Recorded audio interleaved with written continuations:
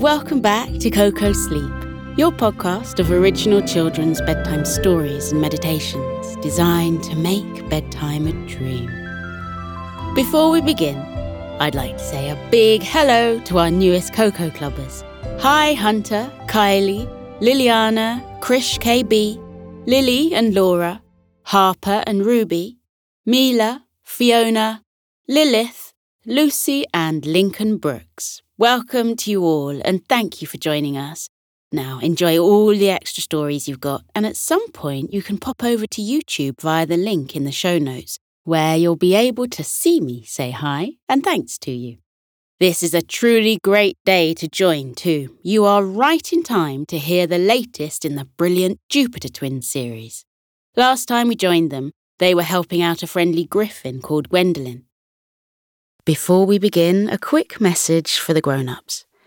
If you'd like to support our podcast, enjoy ad-free listening, unlock 4 bonus stories per month, and much, much more, you can join Coco Club. Subscribe in just 2 taps via the link in the show notes. But now, here's a quick word from our sponsors.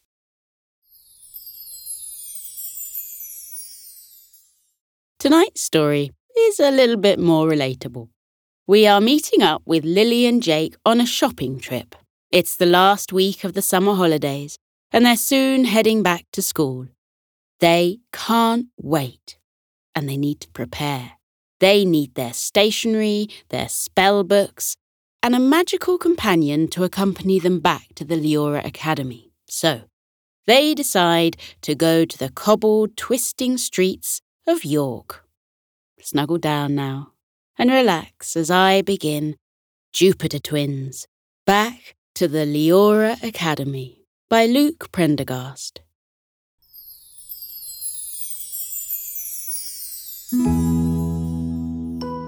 Lily and Jake, the Jupiter Twins, had been enjoying their summer holidays tremendously. 6 weeks had passed since they'd last been at the Leora Academy of Magic, hidden beneath the city.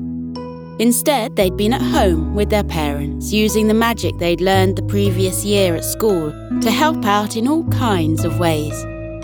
With a simple spell, they'd gathered up the clumps of grass that got left on the lawn behind the lawnmower. With a wave of their arms, they'd folded clothes and washed dishes and scrubbed the knives and forks until they shone brand new. Their parents were both delighted with their magical abilities. It was a real blessing having a couple of young magicians hanging around the house, they said. When they weren't helping their parents, the Jupiter Twins spent their time relaxing and playing games. Lily was glad to be back in her room with her jam-packed bookshelf, rereading some of her favourite stories. And in the afternoons, she and Jake would go out to climb trees with their friends. They were having a wonderful time on holiday. But sometimes, when they were tucked up in bed, they would admit to each other that they were missing school too. They couldn't wait to get back there and start learning more magic. One morning, towards the end of the holidays, the twins were sat on their bedroom floor, building a huge castle out of tiny building blocks. They were very pleased with how it had turned out. It boasted several towers and a large courtyard, and a bright blue moat circling its stone walls.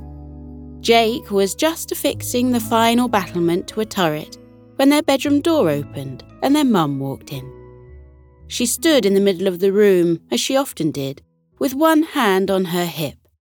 In the other hand, she held a piece of paper. "What an impressive castle," she said, looking down at their handiwork and smiling. Then a small frown appeared on her forehead. "But I think it's missing something," she added. "What?" asked Lily, inspecting the castle all over. She couldn't see that they'd missed anything. Their mum pointed a finger at the front of the castle. "It's missing a gate," she said. "How are all the little people supposed to get in?" "Oh, you're right," cried Jake, laughing. Their mum was always so good at spotting things that they couldn't see. He gave the front of the castle a quick tap, and a wooden gate appeared, complete with metal hinges and a perfect iron portcullis that could be lifted up and down. "There we go," Jake said. "That's better." "What's that?" asked Lily, pointing at the piece of paper in their mum's hand. "This," she replied, brandishing the paper in the air, "is a letter from your school." "A letter from their school?" Now their mum had their undivided attention. "What does it say?" the twins asked, bubbling with excitement. Their mum cleared her throat and, taking a deep breath, began to read the letter out loud. "Dear Lily and Jake Jupiter, in a few days' time, you will be returning to the Leora Academy to embark upon another year of magical learning.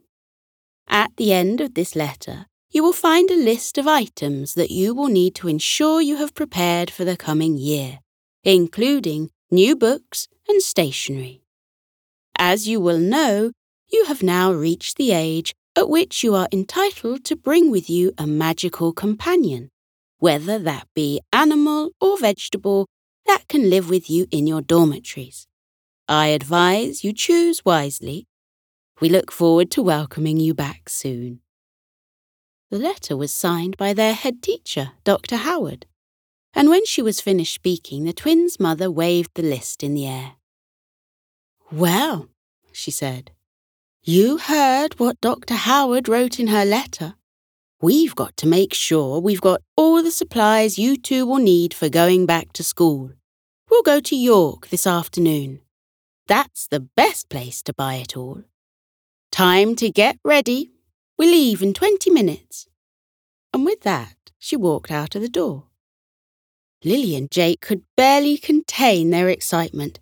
Not only was it almost time to head back to school, but they also got to take a trip to York, a city they travelled to on the train. Wasting not a single moment, they brushed their teeth, packed their bags, tied their shoelaces up nice and tight, and were stood waiting by the front door before 20 minutes was even up. My, said their mum. "I'm very impressed. OK then, off we go." They walked to the train station and waited, fizzy with anticipation for the train to arrive. When it did, they jumped on and got a table seat and watched out the window as the houses flew past and the gardens with swing sets and dogs running round in circles. They passed over a bridge, and from up above they saw the streets flowing with a stream of cars, so small they looked like toys. When they reached York, Lily and Jake's mum led them through the cobbled streets, past all the shops and cafes and restaurants, and then down a narrow paved staircase that the twins didn't notice until they were already on it. "Those steps have had a special charm cast upon them," their mum told them as they walked down. "You can't find them unless you already know they're there." They emerged into a wide cobbled square that might have been the same as any other square in York, except that the shops around the edges were all magical shops, selling all kinds of wonderful things like cauldrons and wands and broomsticks and all sorts of unimaginable ingredients for making potions and casting mysterious spells. "First of all," said their mum, "we need to get you some new bits of uniform. You've both grown so much over the summer that some of your clothes don't fit you anymore." She led them down to the doorway of a small, dark shop. Inside, the walls were lined with so many clothes, soft woolen robes, crisp cotton shirts, pointed felt hats, that the air in the room felt muffled.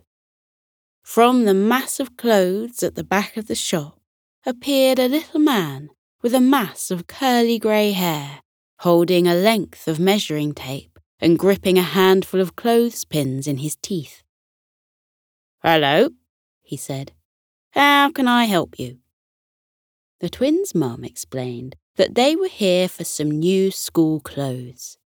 Jake needed a new cloak, and Lily's witch's hat, which she'd had since her first year of school, was finally looking a bit too worn and threadbare, so needed replacing. "Certainly," the man said. "To begin, we will need to take your sizes." And with a flourish, he threw his measuring tape up into the air. For a few moments it hung there, before snaking through the air towards the twins. First it measured around Jake's shoulders, before flying over to Lily and wrapping snugly around her forehead. Watching the magicked measuring tape flying around the shop filled both of the twins up with a sense of wonder. They really couldn't wait to get back to school. Once the measuring was complete, the man showed Jake and Lily all of the options in their size. Jake tried on a dark blue cloak, then a dark red one, before deciding, after all, that he preferred a bottle green cloak, which tied at the throat with a silver string. Lily chose a very elegant felt hat with a long blue feather sticking out of the top. The shopkeeper assured them he had personally plucked the feather from the plumage of a rare Arctic bird, which had the power to freeze water with just a flap of its wings. "If you wave the feather over a glass of apple juice," he told her, "it's as good as putting it in the fridge." Very happy with their purchases, the Jupiter twins went back out to the square with their mum. "Where to next?" they asked her. "Next up," she said, putting on her glasses and inspecting the shopping list, "we need to get you some stationery." And she led them to a shop across the square with a bright purple sign that read, "Parchment and Quills." They opened the door, and a bell chimed, causing a tall woman with purple lipstick and a great big smile to materialize as if from nowhere. "Welcome to the stationery shop," she said. "How can I help you? We've got all sorts of magical, marvellous offers on at the moment, including invisible ink that only reveals itself if you whisper the right password, and a pencil case that can store over 100 pencils, but weighs no more than a feather." The twins' mum explained to the woman that they needed to look at the notepads since they were heading back to school and would need somewhere to write everything down that they'd learned. "Ah, yes," the woman said, blinking down at them kindly. "We have just the thing." They followed the woman across the shop to a wall lined with notepads of many different shapes, sizes, and colours. Lily pointed at one that was in the shape of a crescent moon. "Ah," sighed the woman, "our lunar pad. It waxes and wanes with the moon. A marvellous bit of magic, but a little inconvenient if you need to jot something down on a new moon and discover it's disappeared altogether." The shopkeeper told them that the absolute best seller for kids returning to magic school that September was a notepad that automatically filed the notes you made according to school subject. "It can even tell which notes haven't quite gone into your memory well enough," she told them, "and places them at the front of the notepad to help you when the time comes for revision." They all agreed that this was the perfect notepad to buy. Jake chose a dark green one to go with his cloak, and Lily chose one of an icy blue, which would go just perfectly with her new hat. They stored their new notebooks in their bags, said thank you to the stationery shopkeeper, and went back out to the square. "Last up," said the twins' mum, inspecting her list once more. "We need to go to the bookstore. You've got a couple of books to get." She led them across the square, and they stepped into a little shop. The air inside smelled of old parchment, rich and woody, and golden motes of dust were suspended in the air. Above them, the walls stretched up higher than they could see, and every inch of every wall was covered with rows and rows of books, their leather spines gleaming softly in the dim light. Neither Lily nor Jake could quite believe that such a room could fit inside the tiny building they'd stepped into, magic or no magic. But as they stared upwards in awe, a sound distracted them, a rattling and a rumbling. Then they saw where the sound was coming from. Above them, a box-like contraption descended steadily, and in it stood an old lady with thin gold-rimmed glasses and a puff of hair like a cloud. "Hello," she said. "Welcome to my bewitched bookstore." She patted the metal rail of the contraption she stood in. "This is my machine that lets me get all the way to the top of the book tower. Very important for a little woman like me." She smiled at them very kindly. "Now, how can I help you? We have every book you could possibly imagine, and if we don't have it for you, well, we'll magic it up." Lily's eyes grew wide with excitement. There was nothing she loved more than a good book, and this was the most wonderful place she'd ever laid eyes on. The twins' mum explained that they had come to purchase the books the students required for their next year at school, and handed the bookseller the list. The woman squinted at it through her glasses, and then gave a happy nod. "Oh, yes," she said. "We've got all of these." She looked at Jake and Lily. "Well, hop in, you two," she said. "Let's go and find them." They didn't need telling twice. The Jupiter twins jumped into the contraption beside the bookseller, and once she'd made sure they were securely in, she gave the rail 2 taps with her finger and said, "Off we go!" And with that, they began to travel upwards. In spite of all the rattling, it was a surprisingly smooth ride. Jake thought it was almost as good fun as riding his broom. Book spines flew past them in a blur of colour, and soon they came to a stop at a shelf way up high. "Here we are," said the woman. "First on the list, Seeing in the Dark. There it is."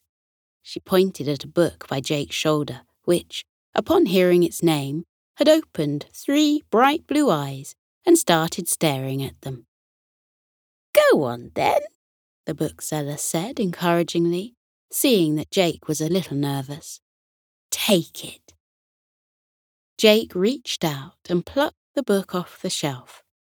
He put it in a basket on the side of the moving contraption. When the book was laid down, all its eyes closed. It seemed to be sleeping quite heavily.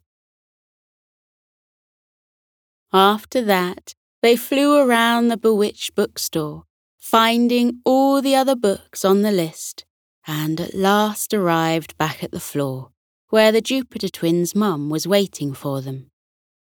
"Did you find them all?" she asked them. "Oh, yes," said Lily. "We got all of the books on the list, and also I picked up one more." She showed her mum a book of fairy tales. "Please, can I have this one too?" Her mum laughed and said that was quite all right, and with great delight, Lily tucked the book of fairy tales into her bag alongside the other books. They thanked the bookseller and stepped back out into the square. Their mum sighed and slapped her hands together as though she were brushing dust from them, which was what she always did when she came to the end of a task. "Okay then," she said. "That's us all done. Come on, you two, let's head home." Before she'd even finished speaking, she'd turned away and begun to head towards the narrow stone staircase that would lead them back out into the non-magical part of the city of York. But she'd only made it a few steps when suddenly both her children were on her, Jake hanging off the sleeve of her right arm and Lily hanging off the sleeve of her left arm. "No, Mum," they cried. "We're not done yet." She slowed her steps and looked at them, frowning a little. She passed her eyes over the list again and said, "Yes, we are. There's nothing left on the list. What is there left to do?" She looked at the twins quizzically. The Jupiter twins explained to their mum that Dr. Howard's letter had added that they were allowed this year to bring a magical companion to school if they wanted, which they certainly did. "Oh, of course," their mum said, tapping her forehead. "I'd completely forgotten. We absolutely must find you each a companion to take with you." So, for the final time, the Jupiter twins' mum led them across the cobbled square and into the pet emporium, which was filled with all kinds of magical life, both animal and vegetable. She told Jake and Lily to head off and choose a companion each. The twins wandered around the emporium, looking around at all of the creatures, cats and frogs and enchanted flowers, magicians' rabbits and crafty cats, and trees that grew magical ingredients. It took them quite a while to choose, but eventually they returned to where their mum was waiting for them at the front of the emporium, leafing through a magazine about how to care for your new pet unicorn. "Well," she said, seeing them return, "have you both chosen your new companions? Go on and show me then." First of all, Lily showed her mum what she had chosen. It was a bright green slug that fitted perfectly in the palm of her hand. "And best of all," she told her mum, "he knows how to talk. Look." And she asked the slug to say hello to her mum. "Hello," said the slug. "Hello, slug," said the Jupiter twins' mum, before she turned to Jake. "And you, Jake? What have you found?" From behind his back, Jake withdrew a magical cabbage plant growing in a yellow ceramic pot.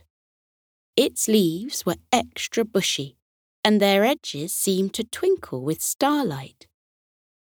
"This cabbage has magical healing properties," he told her. "Just eat a leaf and it will make you feel better, if you ever get a bit poorly." "Well," said his mum, "that will be just perfect for when you're back at school."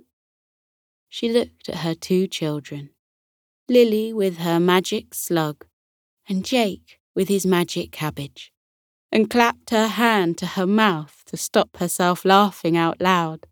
But she couldn't help it. A few giggles escaped. "What?" asked the Jupiter twins.